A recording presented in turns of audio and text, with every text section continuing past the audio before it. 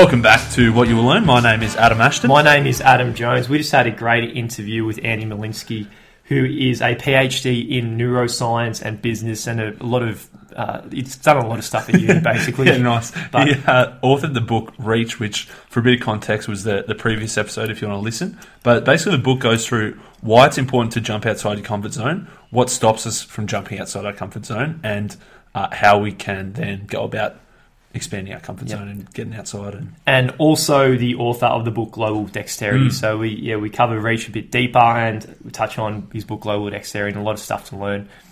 Andy.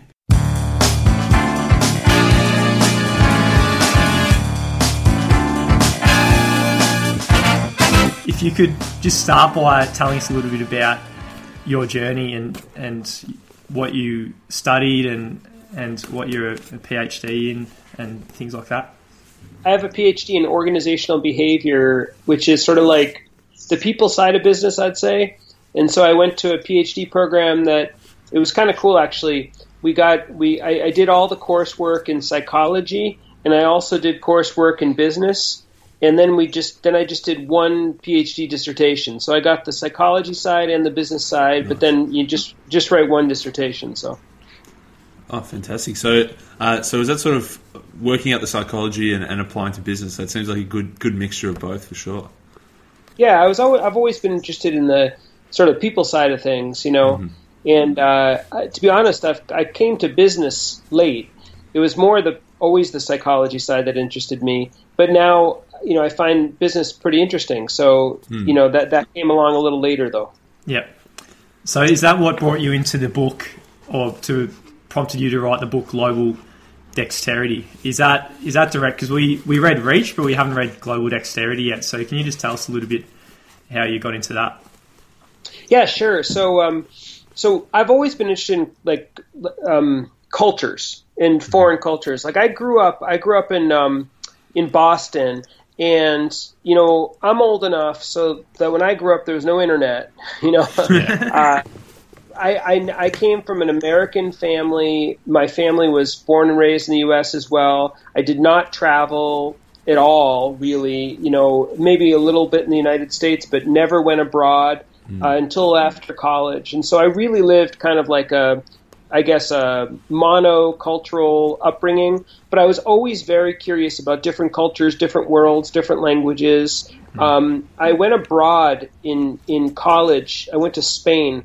And it just blew my mind, like the experience of being in another country and speaking a different language and so on and so forth. And I just became super interested in it. And then after I graduated college, I went to France and I worked for a French company. And I learned French. It just like opened up this whole new world for me. And I became fascinated. I was always interested in the psychology sort of interpersonal communication and things like that. And then when I sort of mixed it with the crossing culture side, I just got hooked. And when I came back to the U.S., I went into a PhD program and I studied psychology and business, as we said, but my dissertation, my PhD dissertation, was about switching and adapting your cultural behavior. And the basic idea, and it sort of grew out of my own experience, was that it didn't seem enough just to focus on differences, cultural differences. Like, you know, people in Australia are different from people in Vietnam in these ways, or people in the U.S. are different from France in these ways. That was important to know. But what seemed to be much more important to know from my experience, and also, I should mention, during my PhD, I also volunteered at a resettlement agency for immigrants in the United States. And I watched them trying to adapt their behavior. And people struggled. What people were struggling with was adapting and adjusting their behavior across cultures. It wasn't just sort of like an intellectual understanding of the differences. It was actually trying to put those differences into action and act outside of their cultural comfort zones. That was the challenge. And that's what I wrote my dissertation about. And that kind of grew into a whole line of research and speaking and so on. And then that became Global Dexterity. So that's where that came from. Yeah, cool. It sounds like a much more practical, rather than just, as you say, having that intellectual understanding of the differences is a very, very small piece of the pie, I guess, compared to being able to actually adjust your behavior. Yeah, because sometimes when you adjust your behavior, like, you know what you need to do, but it doesn't feel good, or you feel resentful, or you're frustrated, or it feels inauthentic. A lot of the stuff I write about in Reach, in my new book, sort of kind of emerged from the Global Dexterity book, you know, and in fact, that's how Reach was born, really. When I wrote Global Dexterity, I got feedback from people, all sorts of people, like on LinkedIn and email and so on and so forth, about, like, you know, this book's really cool, but it actually has, the ideas in here are much more applicable than just crossing, you know, national cultures. The idea of acting outside your comfort zone is something people struggle with all the time, and you know, in their own culture. And so that got me thinking, and then I started a whole new line of research and thinking around just simply acting outside your comfort zone. And that's what the book Reach is about. Yeah, cool. Because one of the biggest issues I thought, because I had a similar experience doing exchange in Turkey, and it was hard being authentic and being yourself when you're in a different culture and there's no Australians around and things like that. So how do you be authentic in yourself when there's nothing familiar around you?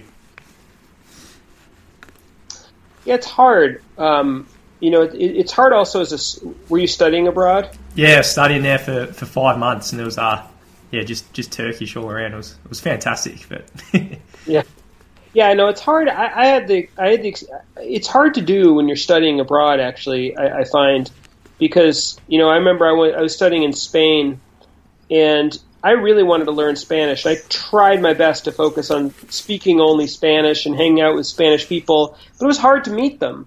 You know, I actually stayed with a Spanish family, so I was in the family, but my Spanish wasn't good enough to really get in there, you know what I mean? And so I don't think I even immersed myself enough to feel inauthentic. You know what I mean? Like I kind of like would dip my toes into the Spanish culture a little bit, but ultimately I was back with a group of Americans, not just Americans actually, people from English-speaking countries. And so, you know, I think in terms of authenticity in a foreign culture, like, I think the trick that I've found is to try to find a way to create a blend or a hybrid or some way of, like, you've probably been to a restaurant, you know. So where are you guys located?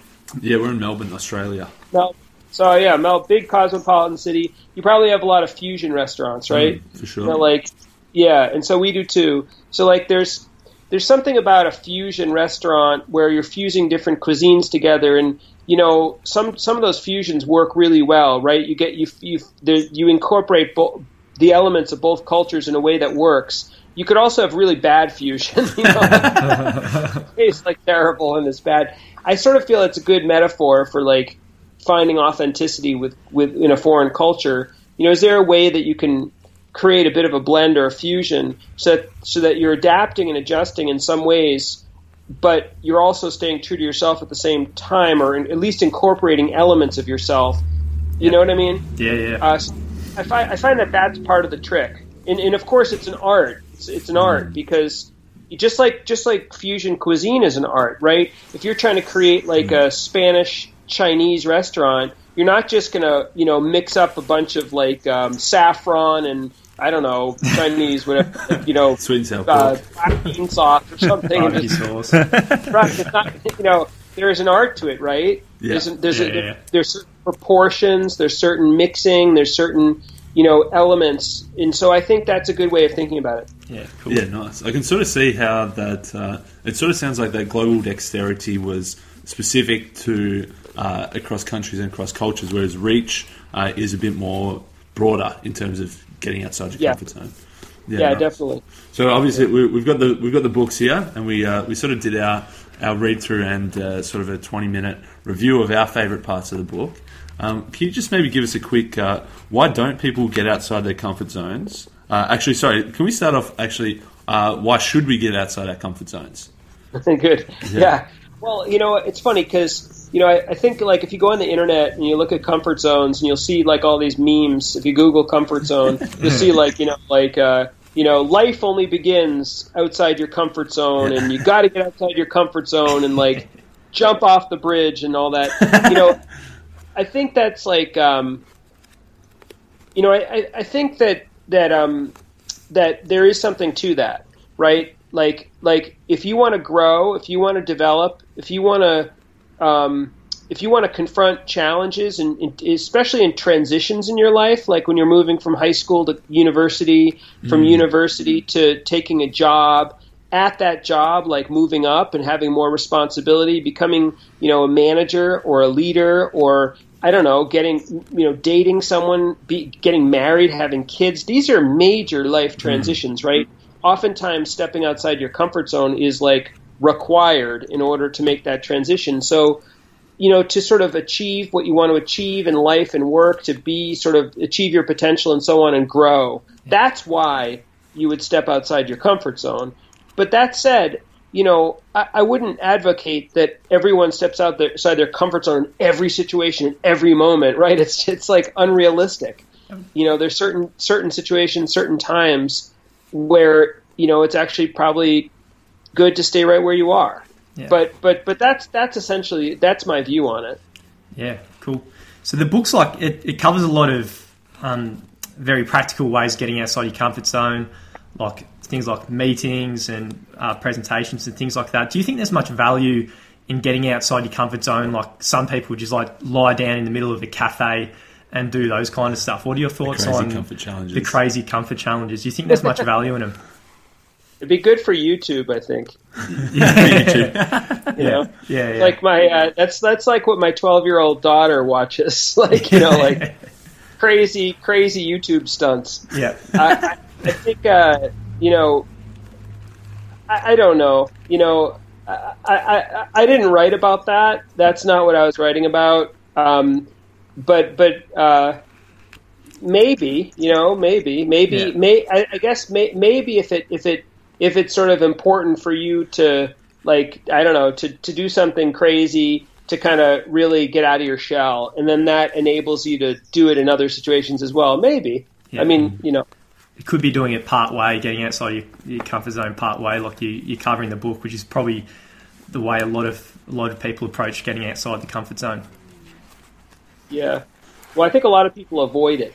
Yep. I think, I think a lot of people avoid it. They'll substitute another task and they'll rationalize to themselves, well, I don't really need to do this, or this might not be the right time, or I'll get someone else to do it, or this isn't so important to my career, or whatever it may be. But, it's pretty threatening, to step outside your comfort zone when you're feeling, I talk in the book about like when you're feeling maybe inauthentic, you're feeling incompetent, you're not good at this, and people might know that, or you're feeling like you're worried people won't like this version of you. It's pretty threatening. It can be. Yeah, you said that at all those sort of major inflection points, going from school to job, or trying to go for a promotion, those are cases where you have to get outside your comfort zone. So is it almost a case of doing it on a smaller level more regularly? Is that sort of training for those big situations so that you are able to take that leap and grab those opportunities when they come? I think so. I mean, I think that I think that it's like a muscle. You want to kind of exercise it in a way. I think the courage side of things. I also think that if you're aiming towards something particular, like let's say something outside your comfort zone is networking or promoting yourself or public speaking, or I don't know what, delivering bad news, whatever it is. I don't suggest like starting in the most difficult version of the situation, like let's say public speaking, because I think a lot of people are uncomfortable with public speaking. I would not suggest signing up for a TED Talk. First thing you do, I think you want to start small. In the book, I talk about something called just right situations, sort of like if you have kids, at least in the U.S., I don't know elsewhere, but in the U.S., I've got 2 kids, and actually one's outside of elementary school now, but one was in elementary school, is still in elementary school, and the teachers are very concerned with getting a book for the kids to learn to read. They call it a just right book. So a book that's like a little bit of a stretch for them, but not so much of a stretch that they'll lose confidence or interest, right? And that's kind of, I think, what you want to do. You want to find something that is a stretch for you wherever you are now. So you need to understand where you are, choose something that's a stretch, have that experience, learn from it, and then kind of keep on stretching. That I think is the most sensible thing to do. Yep. Yeah, nice. We sort of gave a fair bit of detail about the challenges, as you sort of mentioned, the say like the authenticity and the morality challenges, but the 3 C's we'd love to get into. So this is how. So we sort of talked about why we should. We've talked about why most people don't, and I guess the 3 C's are how people can. Is that right? Yeah, exactly. So I did a lot of research for this book. I spoke with managers, executives, doctors, lawyers, small business owners, and then all sorts of crazy examples of. I don't even know if I have it in the book. I don't think so. But I talked to circus performers. I don't think they made it. Yeah. But I definitely talked to a goat farmer, and I featured her in the book. Teachers, rabbis, priests, all sorts of people. So these were the things that the 3 C's are that's kind of what I boiled it down to in terms of what seemed to distinguish people who were successful from people who weren't. Mm-hmm. And so there were 3 things that I found. The first was conviction, which is sort of like the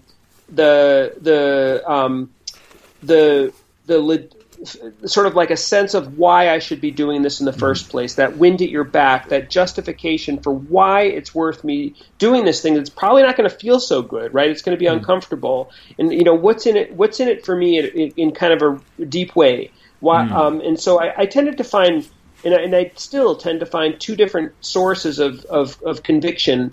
I didn't write about it like this in the book, but I have to tell you, this is what I continue to find.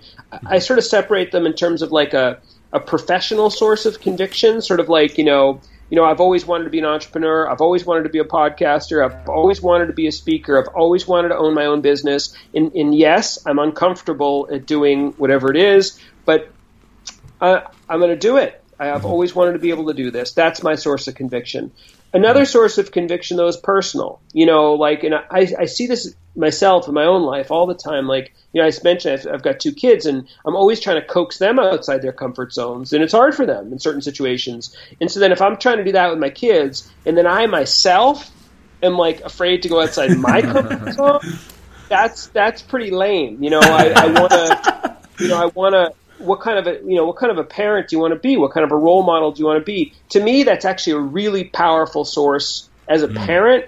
It's a really powerful source of conviction. So that wherever it comes from, it's going to be different for anyone, depending on who you are and so on. But conviction, it's really key. The second thing is customization, and that was probably the most surprising thing I found in this research. And I found it was really cool. It's the idea that there's no one-size-fits-all version of any of these situations, right? You can oftentimes make minor adjustments in the situation you're facing to make it fit you just a little bit better.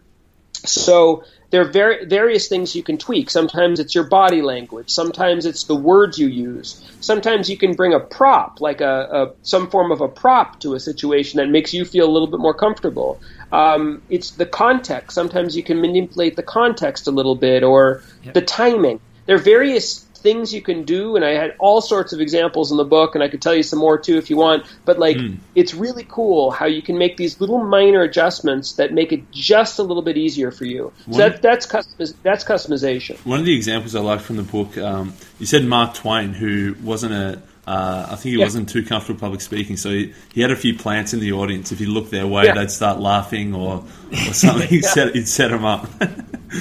So it's funny, actually. I heard I get emails about the book all the time, and I got an email from someone the other day, and it was exactly like that. He said he's a banker, and earlier in his career, he said he was terrified of giving public speeches, and he used to.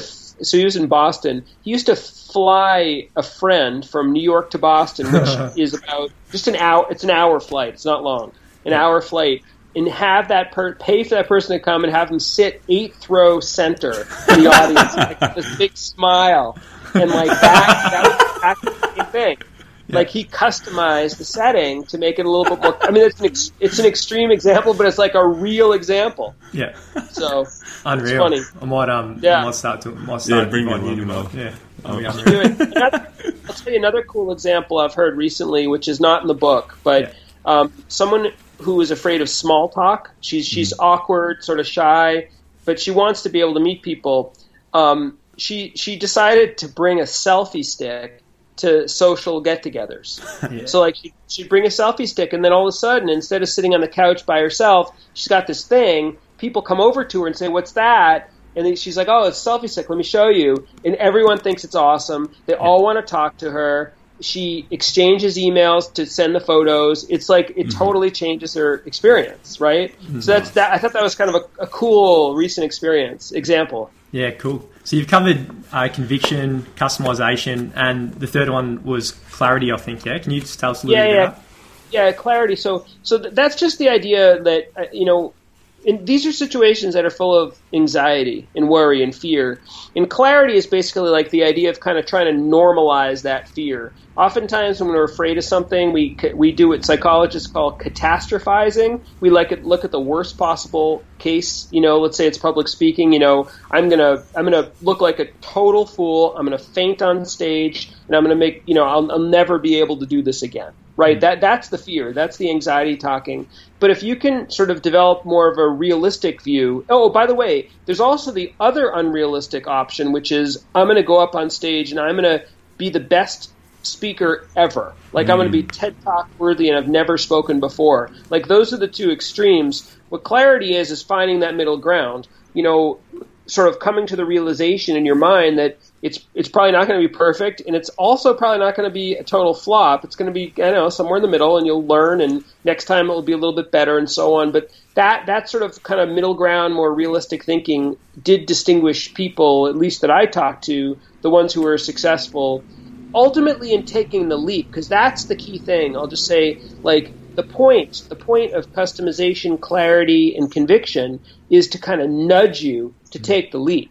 Right, that's the key, because once you take the leap, a lot of learning can occur. Yeah, you mentioned also in the book the importance of the growth mindset, understanding if you've got the belief that everything's learnable, how much easier it is to leap outside your comfort zone. Yeah, I think that is really important. If you have I say it's important, but I also know that it's hard to do. If there's a difference between sort of a learning mindset and a performance mindset. So if you're making a mistake and you have more of a performance mindset, you'll start to think of yourself as a failure, let's say. You'll make sense of that mistake as a indication of your inner failings, versus a learning mindset means that you'll maybe see that mistake as data, right? It's data to improve yourself, to learn.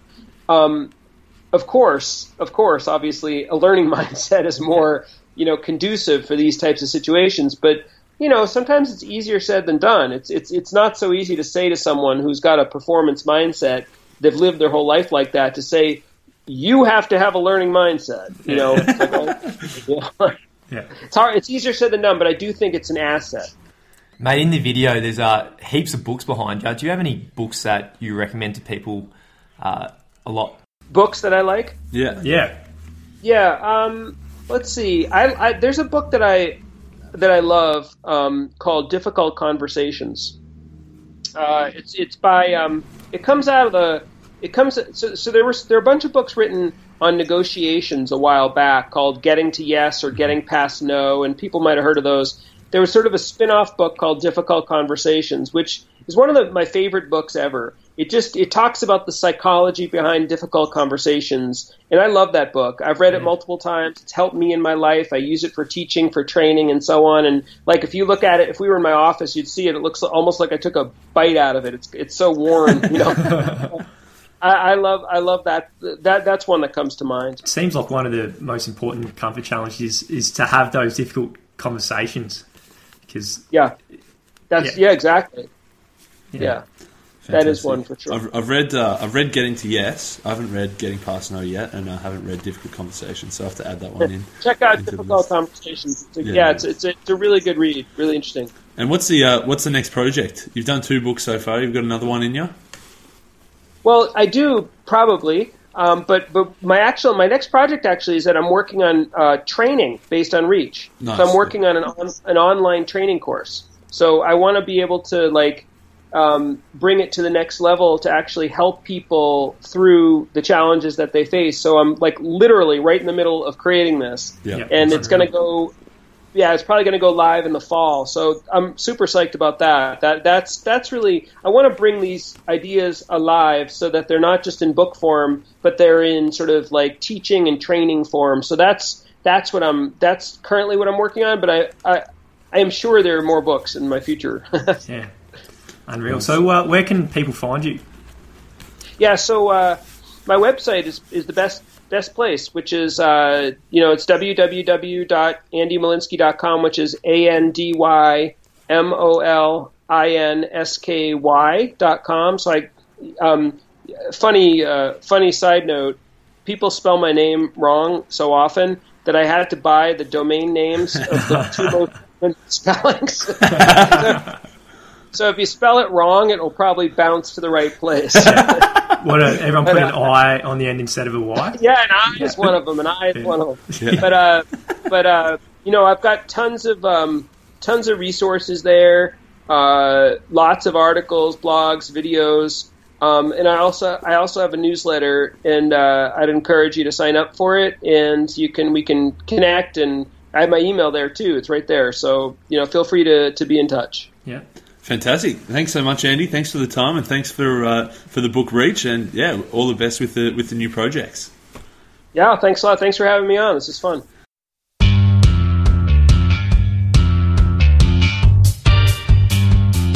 Hope you guys enjoyed that interview. We got an announcement. We got a special gift for all our listeners. What you can do, if you head to whatyouwilllearn.com/notes, we're going to email you a link that goes straight to our notebook, which is the structure we use for all of our book reviews and all the episodes that we've done. Yep. So it's mine and Adam's, all our notes, all compiled into one big folder. So this is what everything that's been on every episode has come from these notes. So you find a concise summary, and you'll be able to go through our notes very quickly and very efficiently, get a lot of learnings. So if you like to read the notes, the dot points, as well as either before or after you listen to an episode, head to whatyouwilllearn.com/notes. Check it out.